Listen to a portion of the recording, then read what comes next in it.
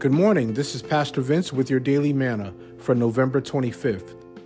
Your word for today comes from Proverbs chapter 22, verse 7 from the New Living Translation. And the word of God says, "Just as the rich rule the poor, so the borrower is servant to the lender."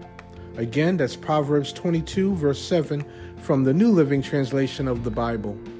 Join me tomorrow for more of your Daily Manna. Have a blessed day.